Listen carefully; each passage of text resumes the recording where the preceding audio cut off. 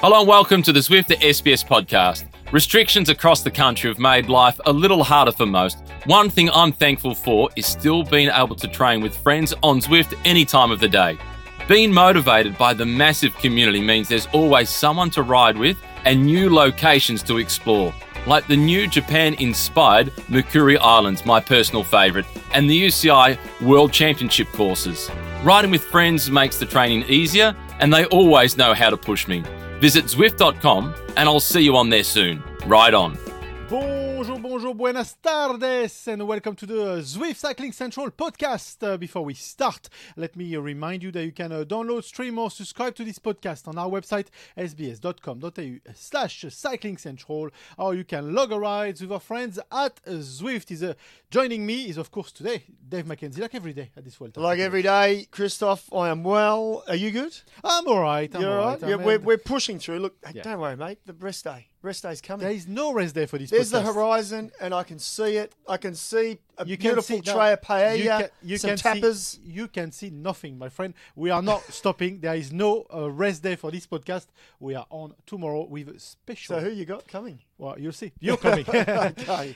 Anyway, we have somebody else joining us today. It's, of course, Bridie O'Donnell. How are you, Bridie? Hola. I don't know any Spanish, but ¿dónde está la pollo? I think, where is the chicken? Not too bad. Yeah. Where is the chicken? Yeah, well done. We were stuck on dos cervezas, por favor. Yeah. Hey, it's you learn the basics. What is it? You learn the necessities. Correct. Effectively. Day by day. Yeah. How are you, Bridie? You good? Yeah, I'm fine. Just fine. Love and lockdown week 9 or whatever it is. Oh, gee, I know. No, it's okay. You're doing well. I'm fine. We're tough. We are hardened in Melbourne, aren't we? We are tough. Tough as nails. Anyway, let's talk about the Vuelta big stage last night. And we changed a little bit the narrative on this podcast because now we can show you a bit of footage. So let's take you through the last kilometer of yesterday. Macka? Yeah, look, it was a great stage, very fast. They were averaging literally 55 kilometres an hour in that last sort of 20 minutes of racing. You see here, De Koning Quickstep coming in. Seneschal was the man doing the last lead out for Fabio Jakobsen. Philipsen was in the green. He got a little bit boxed. Michael Matthews actually had himself in a really good position in the last 400 metres. It was a long lead out. It was a headwind sprint, but they were still doing about 60 kilometres an hour right now. Couple of kinks in the road. Arnaud Demar was also in the mix as well. One of his teammates had lost him. You can see there, second wheel coming around this corner. Seneschal still going. He said afterwards about how long the lead out was. Watch the sprint towards the line. Jakobsen now jumps. He who jumps first wins. Philipsen came from nowhere, tried to get to him. Donesi, the Italian, ended up second actually coming across the line. Michael Matthews, I think, was 7th. We couldn't find it, but I did see a replay, the overhead replay. I don't know if you saw it, Bridie, but Michael Matthews effectively didn't sprint. He effectively didn't sort of get out to sprint. He tried to, but he just couldn't. So he still came 7th. I know it's tough and it's easy to sit on the other side of the fence and nitpick and what they couldn't have done. But, I've felt for Michael, but Jakobsen, he's super, isn't he? He is, but I think the first thing you said was it was so fast. It really is. You know, this many days in, the high speed. Matthews also performed incredibly well a week ago in the prologue. Like, this is a guy whose form is very good, but if you think about those specialist sprinters and Jakobsen and De Koning with all their confidence, that is hard to match for someone like Michael. Yeah, and if we look at this footage here, we've seen so many teams hugging it out after a win, but there's something special, Bridie, about the Wolfpack. Well, certainly, this is like the winning team's attitude. They know how to win. It becomes a culture. It becomes a habit. They expect to, there's no kind of question about where will the riders be for the lead out. Certainly, even in the support they all showed to Mikkel Mørkøv at the Olympics, they are really united in how they approach racing. It doesn't matter where they're racing, all over Europe or in that case in Tokyo. So with Jakobsen now, like there's an expectation, and that comes with kind of a greater sense of legs. I don't know about you, Macka, but when I've been racing where you've got a rider that you're riding for and he or she is just super, you're doing everything you can. So that elevates everyone's capability. Whereas if you've got a team that's kind of like, well, you know how fast that guy is. Even Alpecin, we've seen how well they perform, but they don't have that same team culture, and that's got to help. Yeah, you're spot on. But you've seen something about Lefebvre and Jakobsen is all worth pretty much in heavy euros or dollars. He's changing the game a little bit. Yeah, I mean, and just to finish on that whole Wolfpack thing, I think we all know, and it doesn't matter what sport does it, when the psyche is positive, when there's a positive sort of psyche within a team or within a group, whether it's, on a football pitch, a tennis court or whatever, there's not much stopping you. But yeah, let's just turn our attention to Patrick Lefebvre. Yeah. He's got a sort of weekly column, I think, in Het Nieuwsblad, one of the major Belgian newspapers. I'm just going to look at my notes because I want to say the quote. The sponsor, this is Patrick Lefebvre, the sponsors suggested a campaign in which they wanted to play Mark's image, Mark Cavendish, and I'll explain that in a second, image-wise. But he didn't think that was in line with his salary at the moment. So the point of that is they're now negotiating, discussing Mark Cavendish's potential new contract, because remember, he was only on one contract. I've lost count. 4 stage wins at the Tour? He got 4. Yeah, he got 4. He didn't win the final one. Remember, Jakobsen signed for 2 years already now, but that was before he'd won his second stage overnight. Sam Bennett, as we all know, is leaving. There's also talk, Lefebvre has said Viviani could come back. Bridie, what do you make of all of this? And what do you think about the Cavendish stuff first? Well, firstly, you're right about Cavendish. He had 1 year, and we all kind of speculated about the idea that would he have put something into his contract like, by the way, what will my bonus structure be if I win 4 or maybe even 5 stages or break Eddie Merckx's record? So that's, I'm sure, for the lawyers to sort out. But there was so much emotion and in the renaissance and the recovery of a man like Mark Cavendish that everyone was excited by that. But let's not forget, cycling is a business. There are contracts, there is money to be had. And if anyone is not playing the team role in the Wolfpack, it's actually Lefebvre. I mean, look how heavily he was criticised about that commentary he made about Bennett. I mean, the man can say idiotic and stupid things. Bennett was very sophisticated by not engaging whatsoever. So I don't think Lefebvre minds in being the disruptor. He acts like he's Mr. Team Guy, but really I think the idea of playing a sprinter off each other or a high-profile rider off each other, it's actually not helpful at all. Yeah, and then, however, I agree. Everything you're saying, by the way, I agree. But let me play devil's advocate because Lefebvre, I guess one thing we can give him is he's a pretty good businessman. Mark Cavendish is 36? Yes, he's come back. He's come back from nowhere. 2-3 years of, we all pretty much wrote him off. Every expert in the game. And we're forgiven for that because of his age. He's won 4 stages.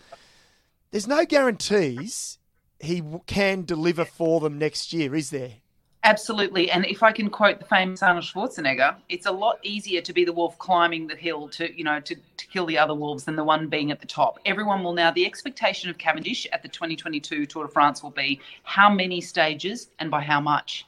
Whereas he was just, grateful to be there. The tears were flowing. It's a comeback. So it's a completely different context, a very different mindset. Maybe Cavendish isn't the mindset for a guy who's going to walk in with the confidence at 37. And with other riders nipping at his heels saying, well, I wouldn't mind being the key sprinter with Jakobsen and maybe Viviani. I mean, the interesting thing about Viviani, I always think, is he's got a bit of a dual purpose. We know what a track rider he is. He didn't manifest the results in the Omnium that he would have wanted at Tokyo. So he's going to go on with it. He's not retiring with glory for Italy. So there's a lot of egos for Lefebvre to play off against each other. And you're right, he is a good businessman. But let's be real about what we love about the Tour de France or the Vuelta. It's the passion, the unpredictability, the emotion, the remarkable nature of what lifts men to do. And having commentated the Tour de France, I feel like we saw more men crying at the end of stage wins than ever before because it was about, lost loved ones, important moments, COVID impacts. So it's not all business. There's got to be factors that need to be measured about heart, commitment, emotion that we all love. Yeah, absolutely. And then I still can't wait for the Netflix series. I still think Ducanic is working on a bit of a documentary around all this. There's a lot. There's a lot to play out, and that's why I felt we just had to talk about it a little bit. But you know what? There was a winner yesterday. Yeah, let's go back. And there was a race. Let's give him some glory. Yeah, let's listen from Fabio Jakobsen. Yeah, it's very special to be here again. The team did a perfect job. They kept the speed high, and even though I lost them a little bit, I was still in a good position, and I launched my sprint just in the corner, 200 to go, and I was the fastest, I think. It was a very specific finale with the win. Was it about being fast or being smart? It was about being strong, fast, and it's about timing. I think on a finish like this, you need to be on time. I've been twice too late, and this time I was perfectly right from the corner, and I could do a full sprint to the line. It was a big symbol in your life and in your career to win a stage at La Vuelta. What does it mean to win a second stage? I think it means that like 2 years ago I won twice. I'm just extremely happy, and I'm grateful to be here. I'd like to thank the team again. Patrick Lefevre is here today. I'm sure he's happy, and this is what we will keep on doing. Try to win sprints. Proficiat. Thank you. Hey, Fabio is playing the game a little bit. It doesn't hurt when, isn't it funny? We're talking about the boss and he turns up. Nice to win when the boss is there. Yeah, absolutely. Yeah. Actually, this actually is fueling a bit of comment on our page. We've got Kevin that says Dukies or Dukinik with all the sprint option, and a certain Julian as well. So someone has to play the domestic at some point in this team. And there's also Julian that says that Cav benefited at the Tour from the absence of all the others and the best young sprinters, and he thinks it's unlikely for Cav to actually repeat that next year. King Caleb wasn't there. Yeah. He was, but for a very short period. Yeah, that's true. Absolutely. So overall, a good win. Are we likely to see Fabio win again in this Vuelta? The next sprint stage is a bit further down the line, yeah?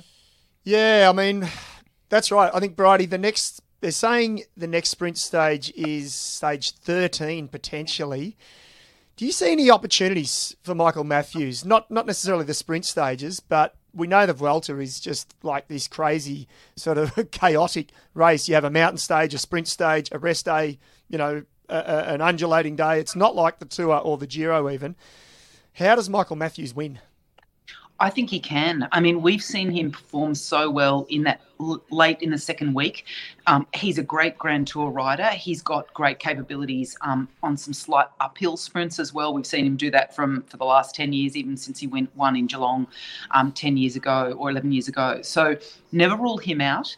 I think the other thing is that we've seen this in other riders, sometimes in Grand Tours, where there's a slight relaxation. I'm not suggesting Dakuna Quickstep take their foot off the gas, but that idea like we've achieved what we came here to do, whereas Matthews is that hunger will still feed him. And you're right about Caleb's absence in the Tour de France. I mean, what I liked about Jakobsen, what he said was, so it's pretty simple. You just got to be strong. You got to be fast. And you got to time it to be there when the finish line comes. And we've heard Robbie talk about this. I'm not a sprinter, but that idea of like you could be the fastest person, but if you accelerate just a little late or a little early, no stage win for you. So Matthews is a smart rider. He can totally win a stage. Yeah. But remember that Philipsen is still here as well.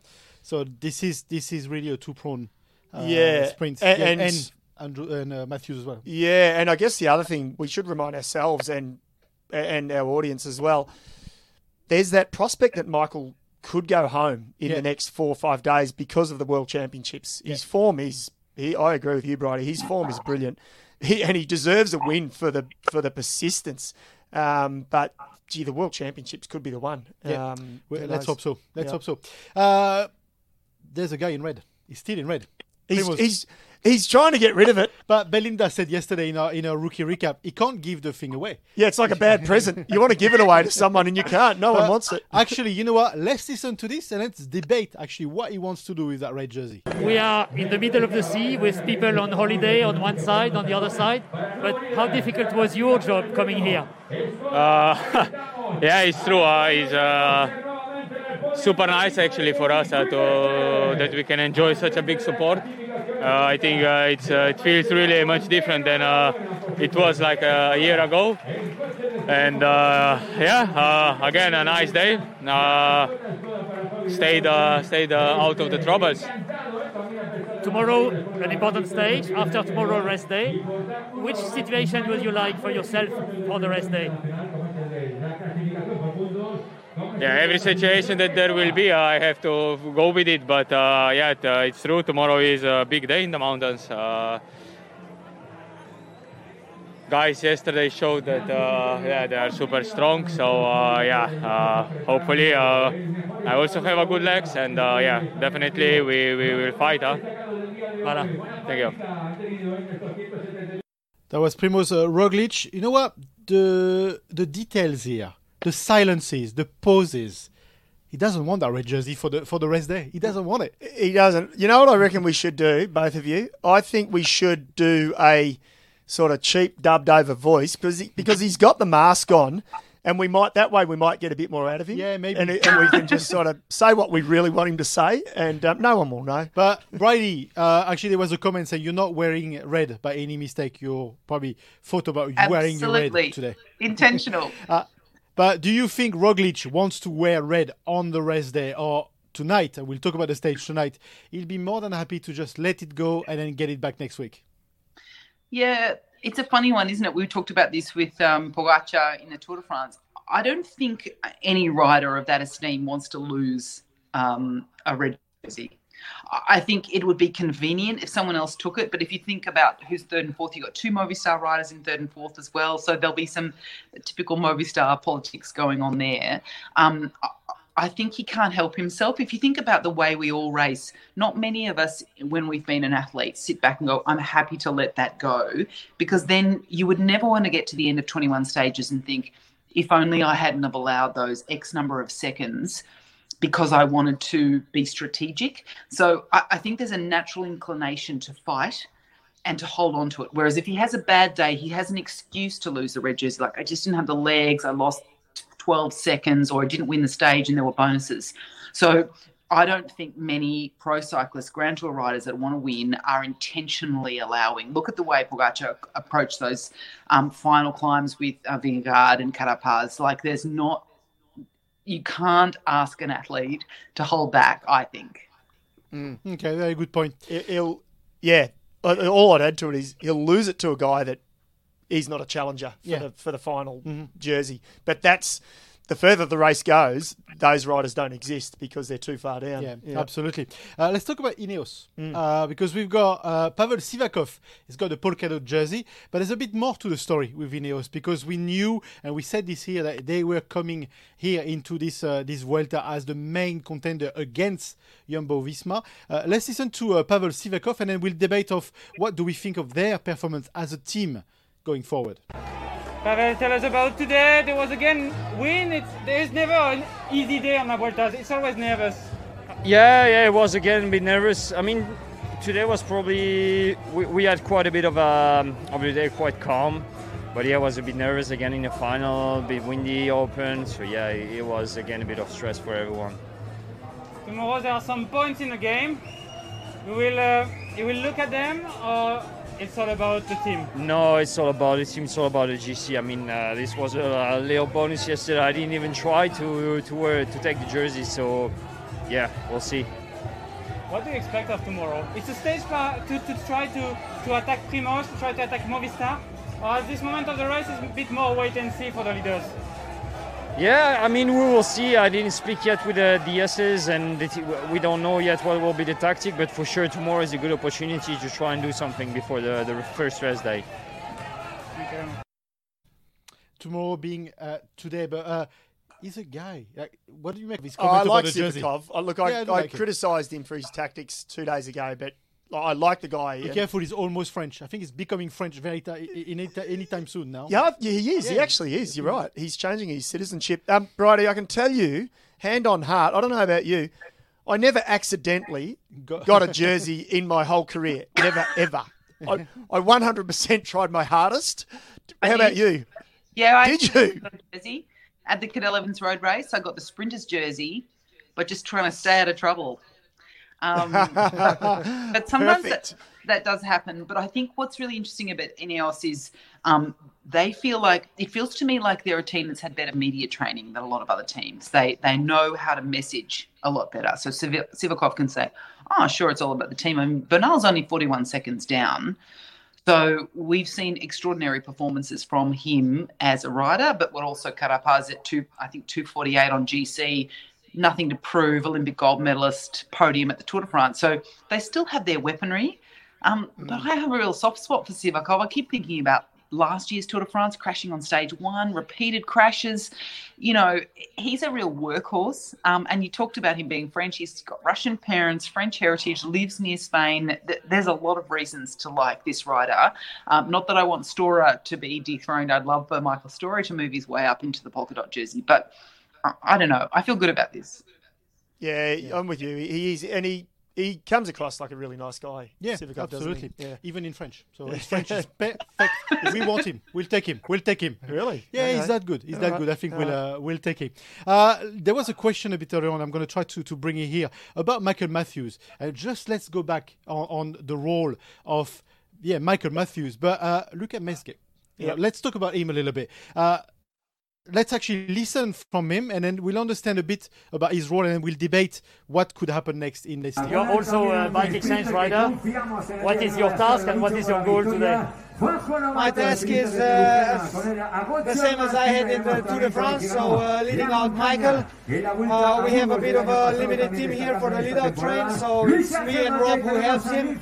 And it's pretty hard to bring him to 200, but I try to put him on a good wheel, normally behind the sprinter, and I hope I can manage to do my job.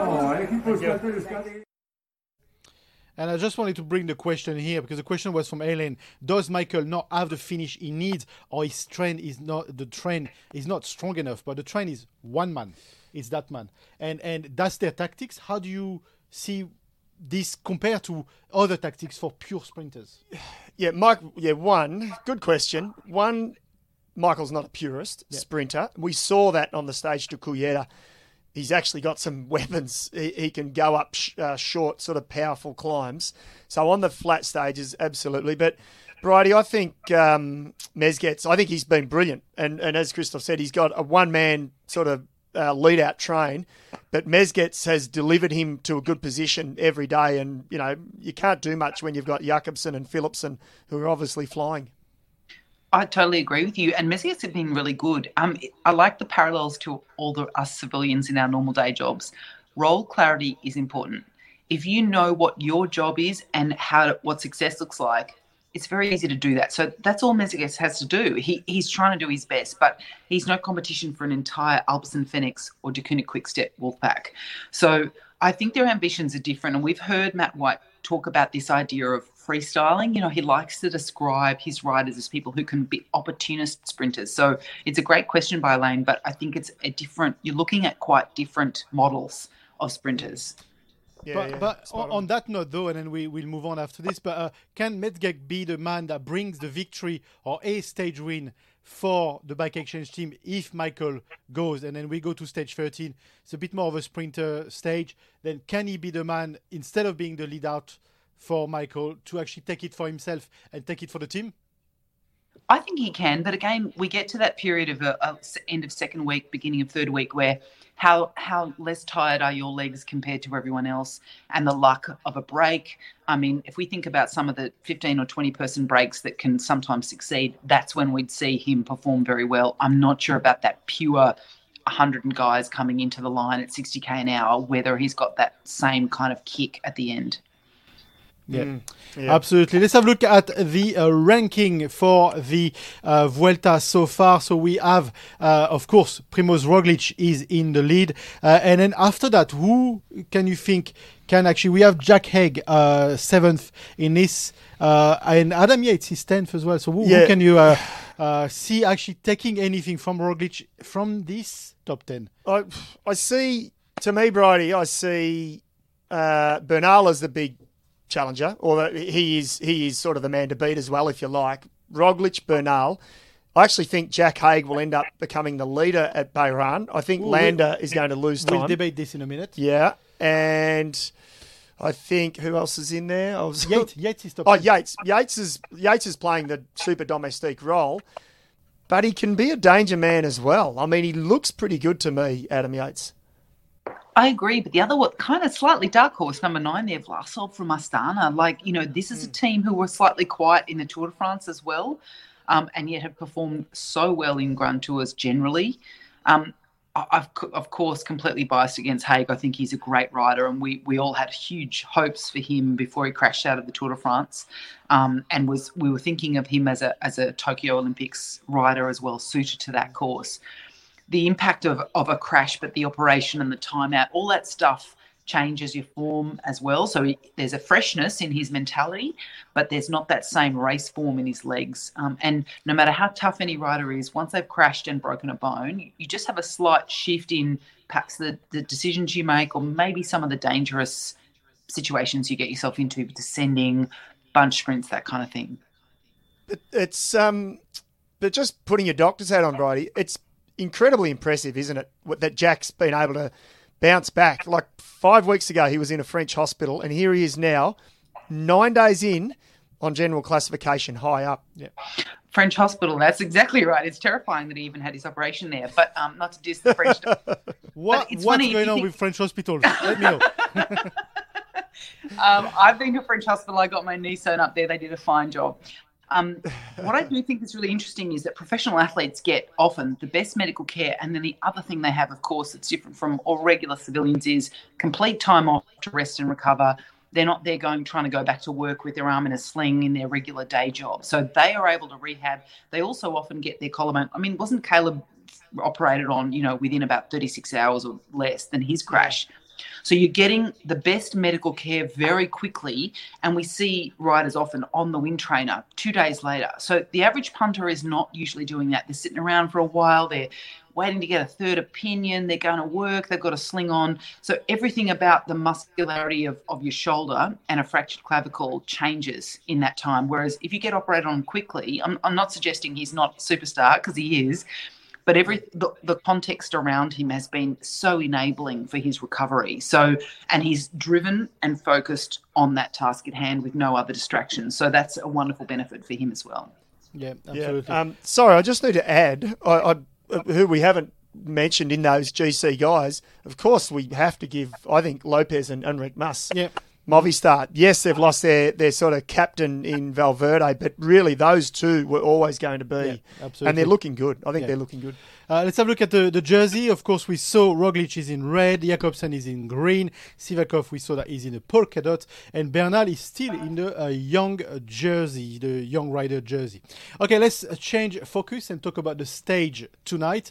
Let's have a look at the road for tonight. This is a mountain stage, a pure mountain stage. This is going to be a cracker of a stage, actually. Yeah, it's a proper mountain stage. We've had some summit finishes already, but this has got 4,593 metres of altitude gain. Exactly. It's the most in any stage of the Vuelta. You don't like to be precise. I know. Normally I'm not, but I've written it down, so I thought I'd better, go off the script.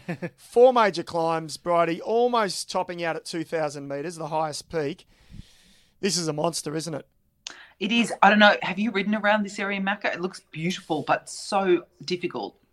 I have ridden bits, not tonight's stage. I've ridden down south in the Sierra, right down south, Sierra Nevada, and I have ridden in some of this region, but I don't know these climbs. Okay. It's going to be tough. Let's have a look at the Aussies for tonight. And I just want us to focus on a couple of Aussies. We already spoke about Jack Haig, and we'll come back to Jack Haig in a second, but Sebastian Berwick.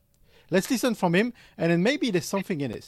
Being a young Australian, riding La Vuelta for the first time, what's your feeling when Michael Storer wins his first stage?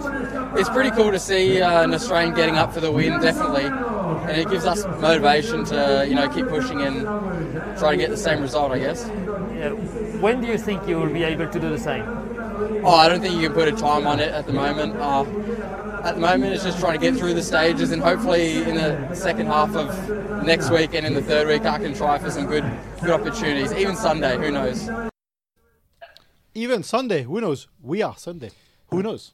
Can the breakaway, can you pull the map back up again? And I'll ask you the question, Bridie. Do you think the break can win the day today, or is it a GC guy's day? Well, heavily caveated with the fact that the La Vuelta is always unpredictable. Absolutely, the break can win a day. Look at that incredible climb there. I'm just trying to read the name of it. The Collado Vendaluisa. Ridiculous climb. Look how the peak that they get to beforehand as well. So I think that it can.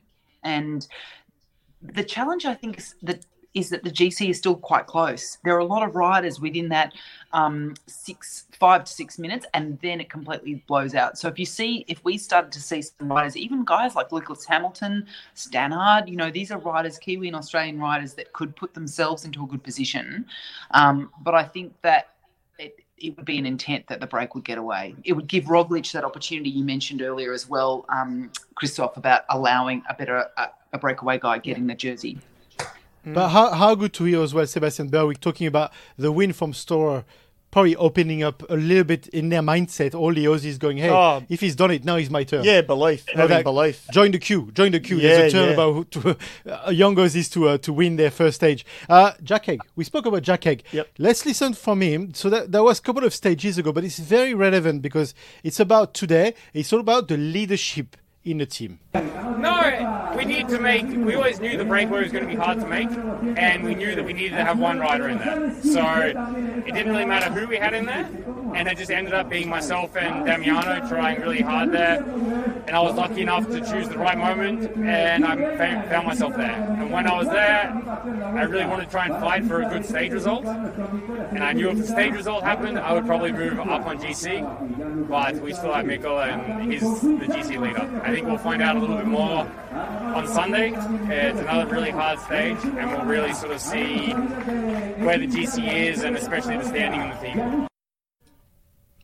That was Jack Haig. So it's all about the leadership at Bahrain Victorious. Do you think Jack Haig, from tonight, because of the form Landa has, and lack of, exactly, do you think Jack Haig tonight will switch to a leader's position, or is likely to switch to a leader's position for his team? Yeah, I'll be surprised if he doesn't. And look, it might sound biased, but I thought Jack was just being open and honest there, Bridie. He's saying, of course, we have to support Mikkel at the moment. He's actually not that far down. He's lost sort of 20 seconds here, 30 seconds there, but they would be silly if they just said, right, you're out, Mikkel, Jack's the man.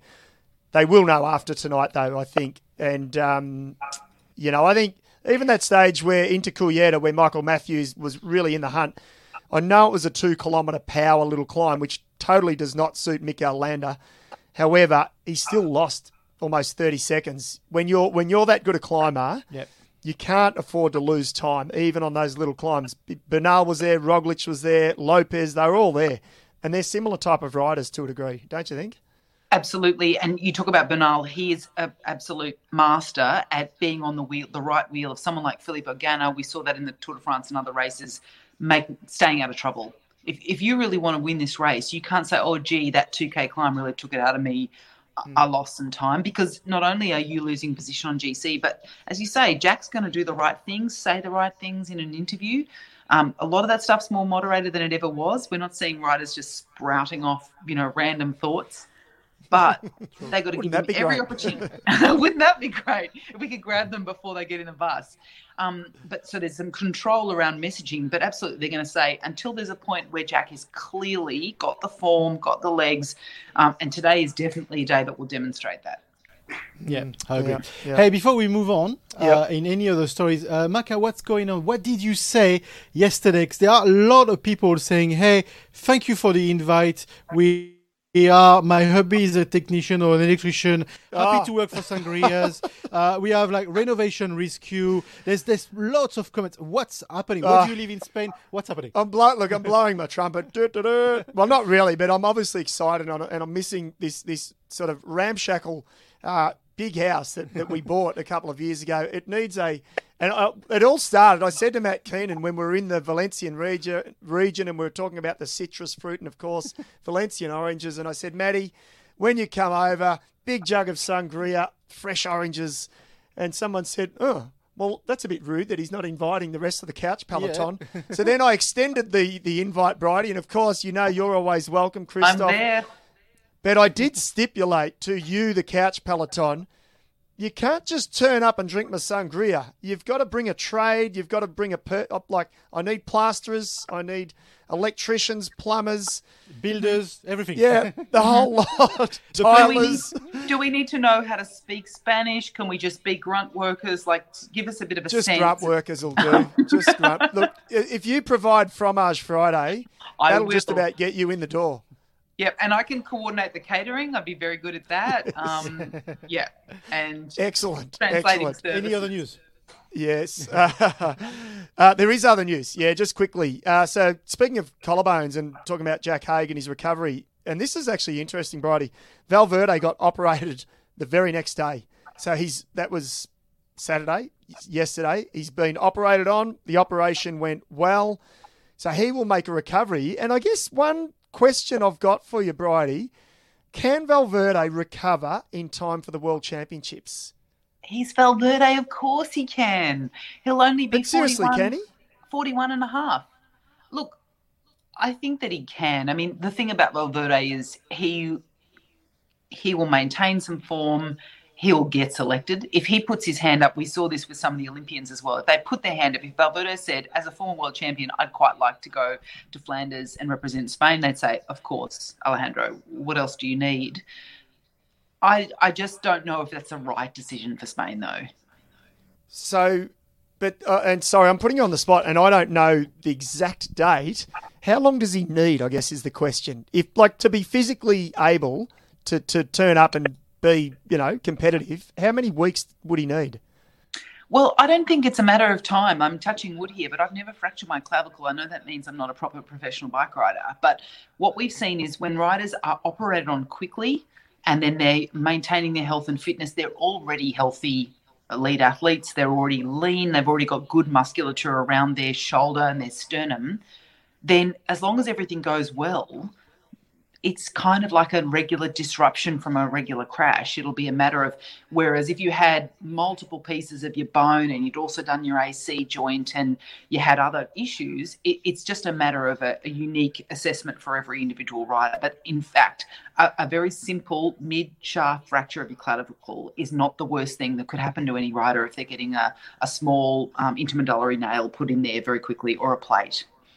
So, well, on that note, Robbie McEwen's bugger then. He's out for about 6 months, I reckon. So he won't go to... He won't be at the Worlds. Robbie won't be at the He Worlds. won't be at the Worlds. Something happening tonight as well, though. Yes, BMX. Yeah. Yes, the BMX is on. SBS, live streaming on demand, 9:15 p.m. It is the World Championships in the Netherlands.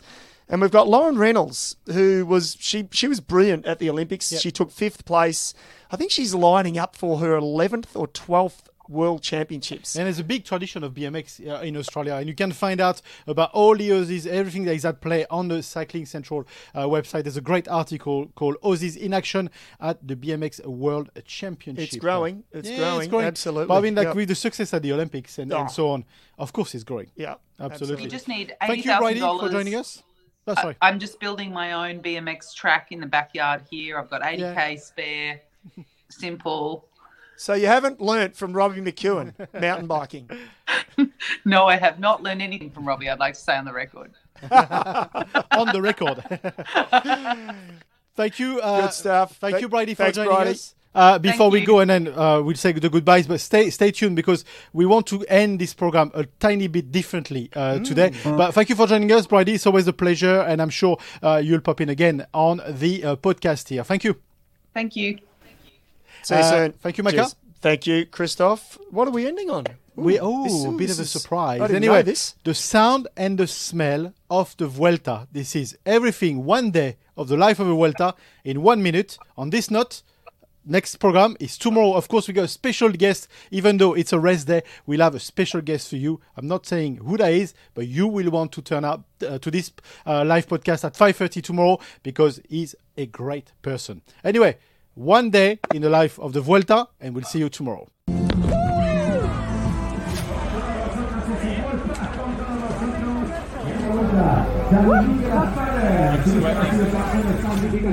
Jakobsen. Con ellos un británico de 25 años.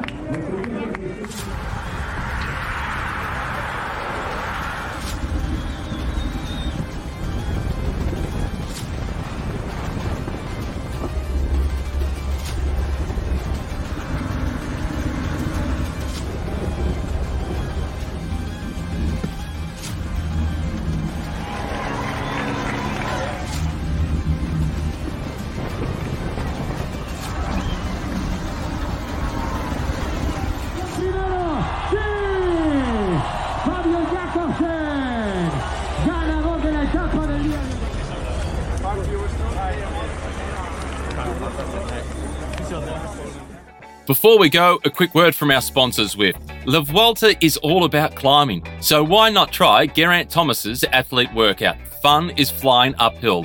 A great pillar of any climbing is muscular endurance, and believe me when I say that's what you'll get. Testing yourself on training plans alongside world-class cyclists is what makes Zwift so exciting. I can't wait to show my mates the fitness I've been able to build at home. All you need is a bike, trainer, and the Zwift app. Visit Zwift.com and I'll see you on there soon. Ride on.